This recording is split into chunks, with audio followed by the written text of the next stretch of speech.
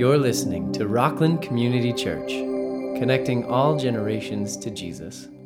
Well, this is a time of year where there is some newness for really our culture, I guess. Some people more than others. You've got families with kids are going to school, and some are having their first day of school ever, first day of preschool, first day of kindergarten, first day of elementary, first day of middle school, first day of high school. Some are driving their oldest daughter to college in a few days, and you got this newness happening. And if that's not your life stage, maybe it's you're working with people who, that's kind of what's happening in their life. And so you can sort of have that summer dip, and now the fall's coming. And so it's like, all right, we're kind of getting back in the groove of things. And this was probably, except for maybe New Year's, this was probably the second time of the year, this season for different people, where there is this kind of turning of a page. Even people who are maybe retired now are like, good, now they're not traveling, so Southwest drops their airfare, and now you're off to travel, and you're the trip you've been putting off, whatever it is. There's just something kind of new about this time, and for our teachers and volunteers and things at schools, this is just a time of newness and that page turning. And every time that I see a page turn in my life, or as I just talk with people about their lives and new beginnings and just kind of these little pivot points in their life, two things can show up if we're not careful. One is regret and one is worry. One is regret and one is worry. Regret is the parents sending their kid off to school, and the first time, and the little kid just wondering like, oh, did I do enough? Did I spend all the time with her that I should have? And our lives will never be the same. And did I do it right? Did I get her ready? Does she know what she needs to know? Is she socially ready? Is she, all those different things. There can be regret of looking back and going, man, I wish I'd done more. That can happen. That's the what ifs. That's the looking back about what if I had just done this. Then there's also the what ifs, the worry, the looking forward. This could be somebody who's been working their whole life and now retirement is coming. And he's known he's going to retire. He's seen a bunch of other people do this. He can look at the bank account and see, we're set, I'm good for my retirement. Like all those things, but at the same time, he might be going, but all I've done, I've been a working man for 40 years of my life. And so what is this actually going to be like? And so there can just be, if we're not careful, we can just have anxiety that just comes up, worry about the future, these unanswered questions that we have. And this week, we're going to hit the first one a little bit. Next week, we're going to talk more about that future and what the scripture teaches. And my hope, by the way, is not to dredge all this up and you just leave going, well, that stinks. I have more worry than I did when I walked in. I have more regrets than I did when I walked in.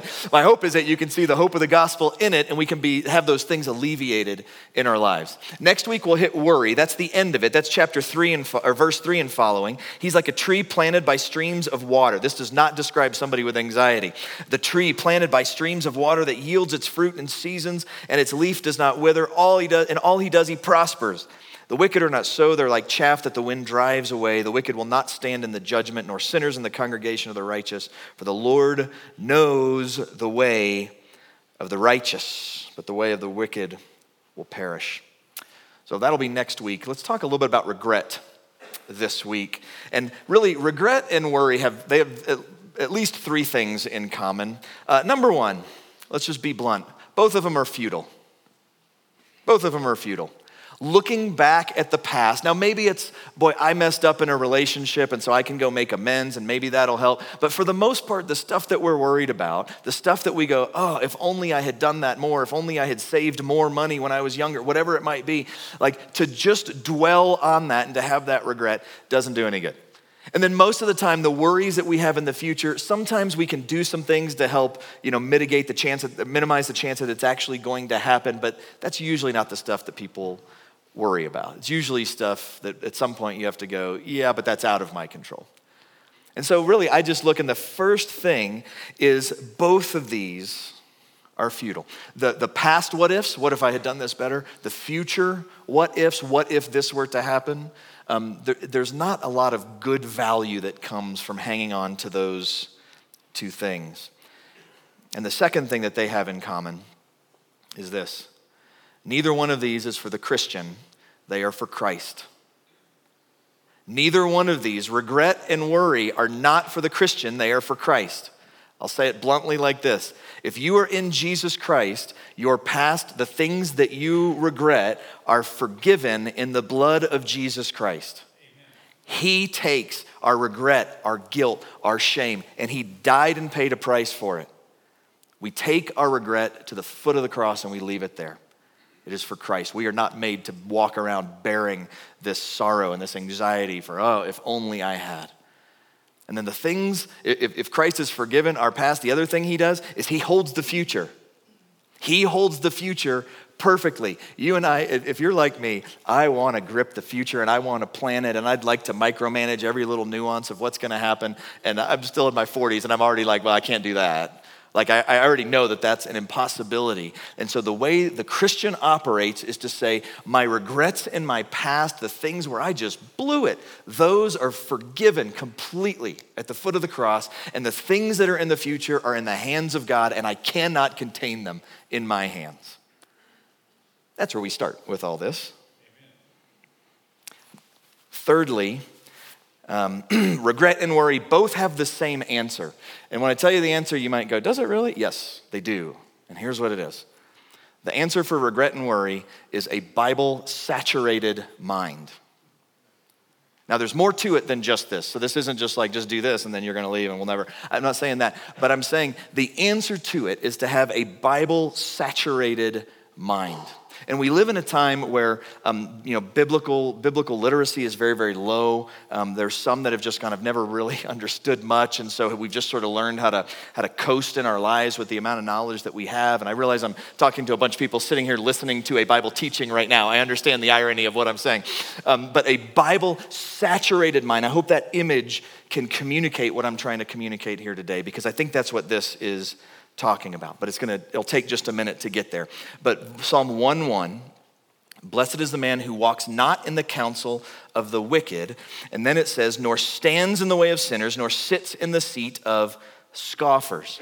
So this is, and you can see I highlighted it here, this is called parallelism in Hebrew poetry, sometimes called synonymous Hebrew parallelism, or synonymous parallelism, because you can see it looks as though he's kind of saying the same thing 3 different times to emphasize the point. Blessed is the man who doesn't walk in the counsel, stand in the way of, sit in the seat of the wicked, the sinners, and the scoffers. Like you can see, he seems to be saying kind of the same thing. Now, for the sake of time, I'm just going to try and clarify what this is saying. When you see those words, the wicked, the sinners, and the scoffers, let me just tell you what the Bible means when it says this, which is really what he's talking about here, is those who in their day didn't know God. These wouldn't be the Israelites that followed God and worshiped God. These were the nations, the Gentiles that didn't know and follow God. Like this is a shorthand way. Today we might just say these are non-Christians. These are people who are not converted. These are people who don't know the Lord yet. And you can see what he says, the parallelism is, one is you have the unconverted, and then you have walking, and then you have kind of a standing, like noticing, like taking some interest, and then it progresses to sit. So you see what the psalmist is saying. He's talking about, in fact, because it says blessed is the man and it opens up the Psalter, some think this is actually written to the king himself. That's who this is for, and they're telling him, this, when you're the king, this is how you operate. But this is enough for everybody here. Blessed is the man who does not walk in the counsel of the wicked, walk by, stand in the way of sinners, nor sit in the seat of scoffers. Now, because of the way it's phrased, another clarification would just be, are you telling me that Christians then should not be around non-Christians? Is that what this thing is saying? And you probably know. The answer is, of course not. That's not what it's saying. When it talks about standing in the way of them, it's not like in their path, in their way, but it really means a lifestyle choice. Like my life is going to look like them. I'm going to walk by and take notice and think it's interesting. Then I will stand and then I will sit and just live as a converted Christian like somebody who's not a Christian. That's what he's saying here. And he says, if you want the blessing of God, this is not how you live your life. And he'll give the positive side to it in just a minute. But this is the idea of taking on their lifestyle. Or you could just think, Jesus walked with sinners, but he didn't become like them. Jesus walked with them to minister to them. We should live differently. If we go and just take on the lifestyle of those who don't know the Lord Jesus, that should be a huge disconnect in our minds. It's the way, the lifestyle of those who are not Christians. So I'll give you a quick check, and then I'll give you a way to apply this. A check to have is you might just, like if you're in the office and you're going, my life is basically like all the unconverted people who are around me. I desire the same things that they desire. I long for that promotion because I think it'll fill me. I want that money because it'll fulfill me. Those kinds of things, and you're going, everybody else does it that way. That should just be a check to say, maybe I have morphed my life to become like them, to think how they think. That's what he's speaking against here. Or I think of one, and I know this is a challenge, but parents, man, we look around, and I just look and I see the busyness that's in our culture today, the sacrificing our kids on the altar of sports and drama and music and all the different things, and I get it. I got 3 kids, and it's just, you can have stuff for your kids constantly, and that's what the world does. And when a parent starts to just say, we'll just do the exact same thing, there should be a check in our spirit to go, it feels like we should be different. We have different values than those who don't know Christ. Or I talked to a guy recently who I think he was joking. He wasn't, I don't know him well. I don't think he was a Christian. If you'd been hearing our conversation, you'd go, I don't think this guy's a Christian, but we'll just leave it at that. And he was talking about retirement, and he goes, finally, I'm gonna get to retire and I can just be selfish. And I thought, that was an interesting statement. I sort of just laughed, I was like, I get it. But I thought, I wonder if there's actually some truth to that, of like, I've just been working my whole life, and now my life gets to just revolve around me. And I thought, that is not how a Christian should think about retirement, that now I get a period of selfishness in my life. That's not how we should think. So let me make this real tangible. There was a guy, this was 15, 20 years ago, something like that. And he had about 6 or 8 young men that were with him. And I think I know exactly where we were. I don't even remember why we were all there, but he was like teaching us. This is back when we lived in Texas. And this guy he was probably 80 or so at the time. Oh, he was 80 because he mentioned it. He was 80 and he had just retired. He was an oil and gas guy. And he had us together and was chatting with us. And he told this story about he had been in oil and gas. He had made a ton of money and had been looking for some kind of promotion. And it had been his life's obsession to get this particular promotion. And then he was 5 or so years away from maybe retiring, and he got the promotion. And everybody knew that he wanted the promotion. His wife knew he wanted the promotion, and he got the promotion. And he said, I went, and they introduced me. They all applauded, and I went back, and I sat in my office, and I sat behind my desk, and I wept. Because I realized my whole life had been geared towards getting in that chair, and as soon as I sat down, I thought, empty. So you got about 6 or 8 young guys sitting there listening like, what'd you do? And so he had one day, he said in his office, I don't know if it was depression or not, but he said, I just couldn't work. I was just sitting there. I just could not do a thing. And so I finally said, I have to do something. I'm going to get one thing done today. And so he got up to go talk to his colleague or something in the next office, and they had the meeting, and he said, I just totally went through the motions. And then he noticed on his desk, and I don't remember what it was, but some symbol or something of this man's Judaism. He's Jewish. And so he saw something like I don't know what it was, something that indicated that he was Jewish, and it was pretty prominent out on his desk. And he looked at it and just thought, I didn't think you were supposed to be able to do that. But then he thought, well, if he can do that, I can do that. And so he said, he went back and he said, I bought a Bible, and I just stuck it on my desk, right there in his office, stuck it on his desk. And he's like, they may tell me to move it, but then they got to tell that guy to move it, and they ain't going to tell that guy to move it.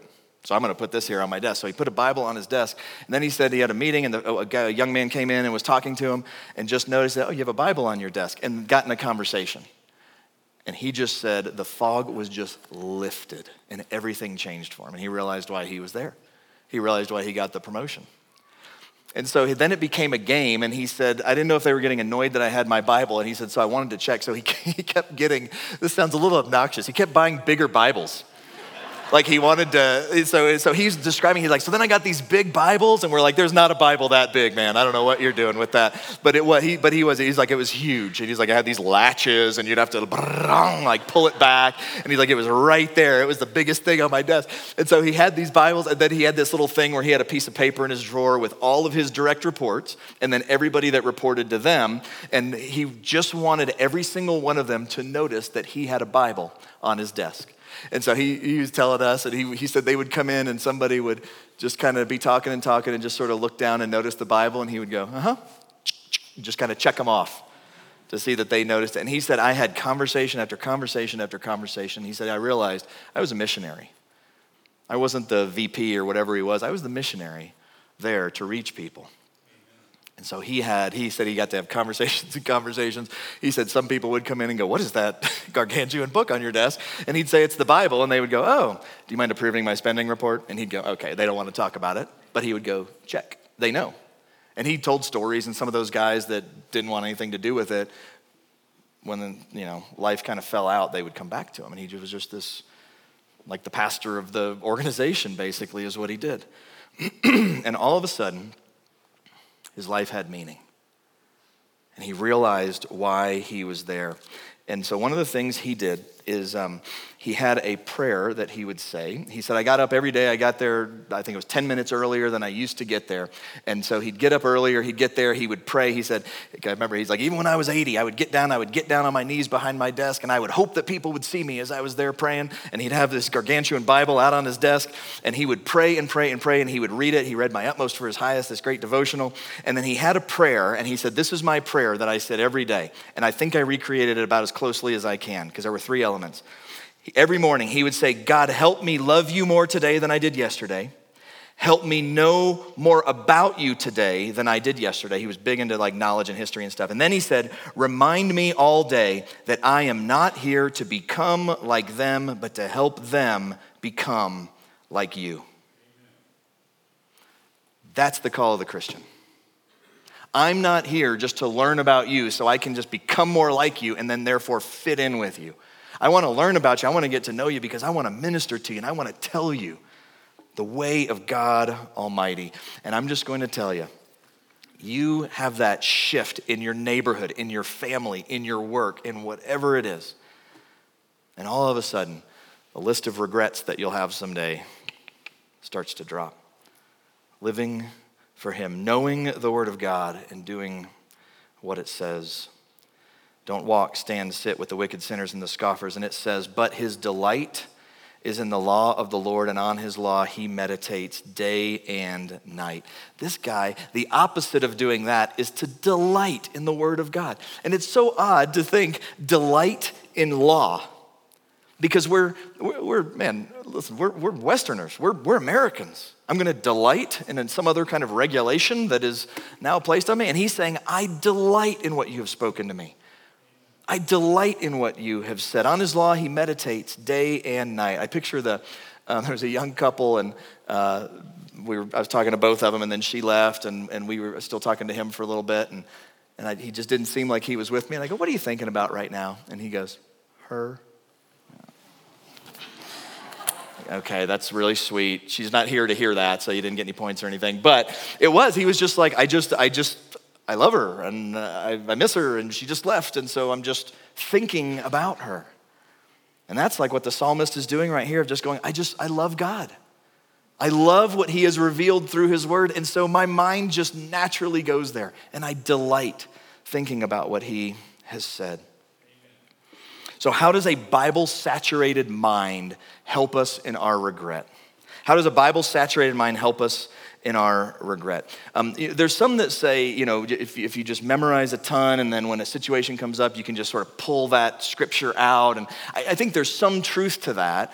I do think, if you're going, I'm a parent and I'm trying to figure out how to have a conversation with social media with my kids, and you get out your concordance and you start looking for social media, you're not going to find it. And so sometimes you can know a ton of scripture, and it is difficult to maybe pull out just the right one at just the right time. But what I have noticed is if I am just walking with the Lord and just saturating my mind with this, all of a sudden, remarkably, the things that are going on in my life I can start to read this and I can start to think, I never thought that really applied to what I'm actually walking through right now. When you spend time consistently knowing and understanding this book, when you are walking through something in life and then you're walking with God in his word, you'll be amazed the overlap that you start to have. And so what happens is, as you are living your life, it may not talk about, what do I do with my kids with social media, but what it might do is it might remind you over and over that as a parent, your job is to disciple your child. Your job is not just, let's make sure they have fun or let's make sure they're in all the things, but to help disciple them, that they would know and to love the Lord. And you start seeing that over and over and over, and all of a sudden the conversations about social media, you've got a different filter that you're using as you're having those conversations. Or I think of this guy that shared with those young men. And if he had had a filter of just saturating his mind with the Word of God, which he did later in life, if he had saturated his mind with the Word of God, I wonder if he would have at some point just realized, I am chasing money. I'm chasing this promotion. I'm chasing stuff. And I keep seeing over and over and over how empty that actually is.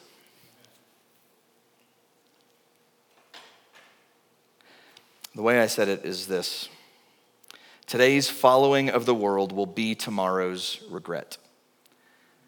Today's following the world will be tomorrow's regret. So listen, if you have something right now as you are looking forward and you're still making this sort of footprints of your life, so to speak, and you are doing it walking in the Word of God, living as God would have you, you will look back at those footprints and there will be far fewer that are just stricken with regret.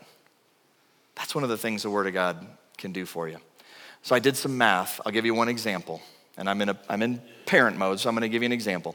Let's say a kid gets a phone when they are in 6th grade, which my daughter that was up here, she got her phone when she was 14, and she was, I think, the last of her friends to get one. Like dead last of her friends to get one. All right, so let's say 6th grade to high school. Let's just say they get a phone and they spend 2 hours a day, which in this day and age is probably conservative if you look at a high schooler's screen time on their phone, okay? Let's say they spend 2 hours a day on the phone. Or you could say screens like, and I'm saying just like pointless stuff, not like I'm emailing or I'm setting something up for school, looking at grades or studying or reading my Bible. I'm talking about like just pointless stuff, scrolling. That's a conservative number, by the way, for the majority of our culture. I started doing math and started figuring, okay, if they sleep this many hours a night, and if they just have a phone from 6th grade to 12th grade, how many hours will they have spent on their phone by the time they graduate, scrolling and looking at pointless things? 10 months. 10 months.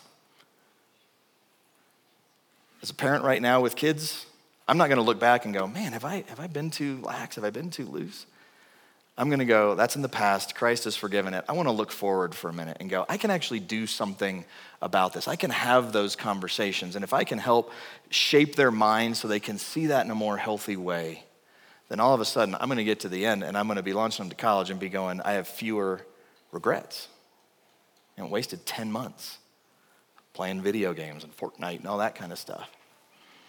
If we live for Christ now, then today's following the world will be tomorrow's regret. The other thing I would say about how does a Bible-saturated mind, how does that help us with regret? And I mean this very personally, very pastorally for many of you. I've had a lot of conversations. The gospel message of the forgiveness of the Lord Jesus Christ washing over you over and over and over. That is the big message of this book, is God's rescue plan for you and for me. His rescue plan for the world. His love for us demonstrated in Christ Jesus, dying at the cross, rising victoriously over sin, Satan, and death. That is the message that permeates the Bible. And here's what I found. The more I just read that over and over and over, the more I actually start to believe it.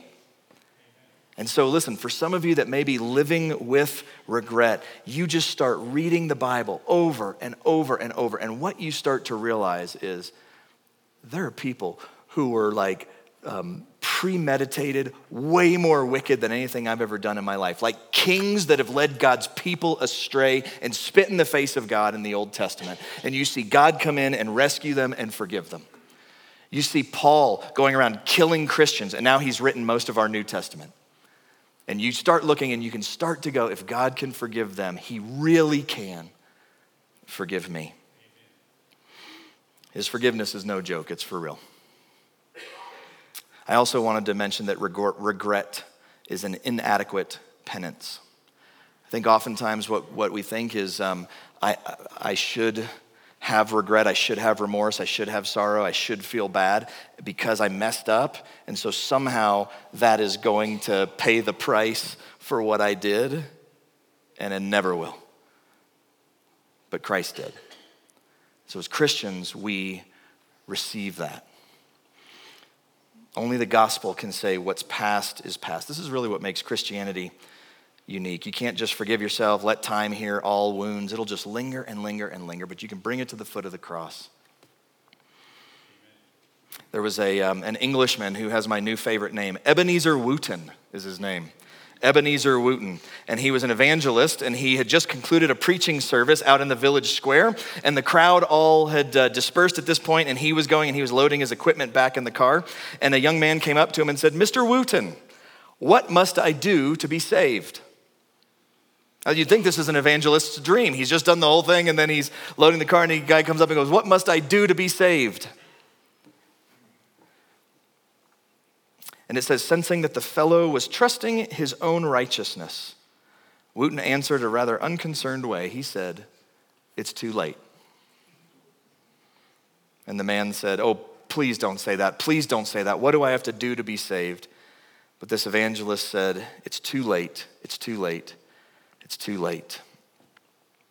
Then he looked the young man in the eye and he said, "You want to know what you have to do to be saved, what you have to do to be forgiven."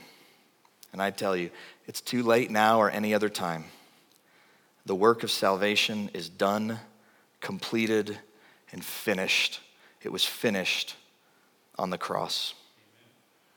And then he said what I'll say to you today, which is, it's not our job to carry regret, to think we're paying some price that eventually is going to make amends for what we've done in the past.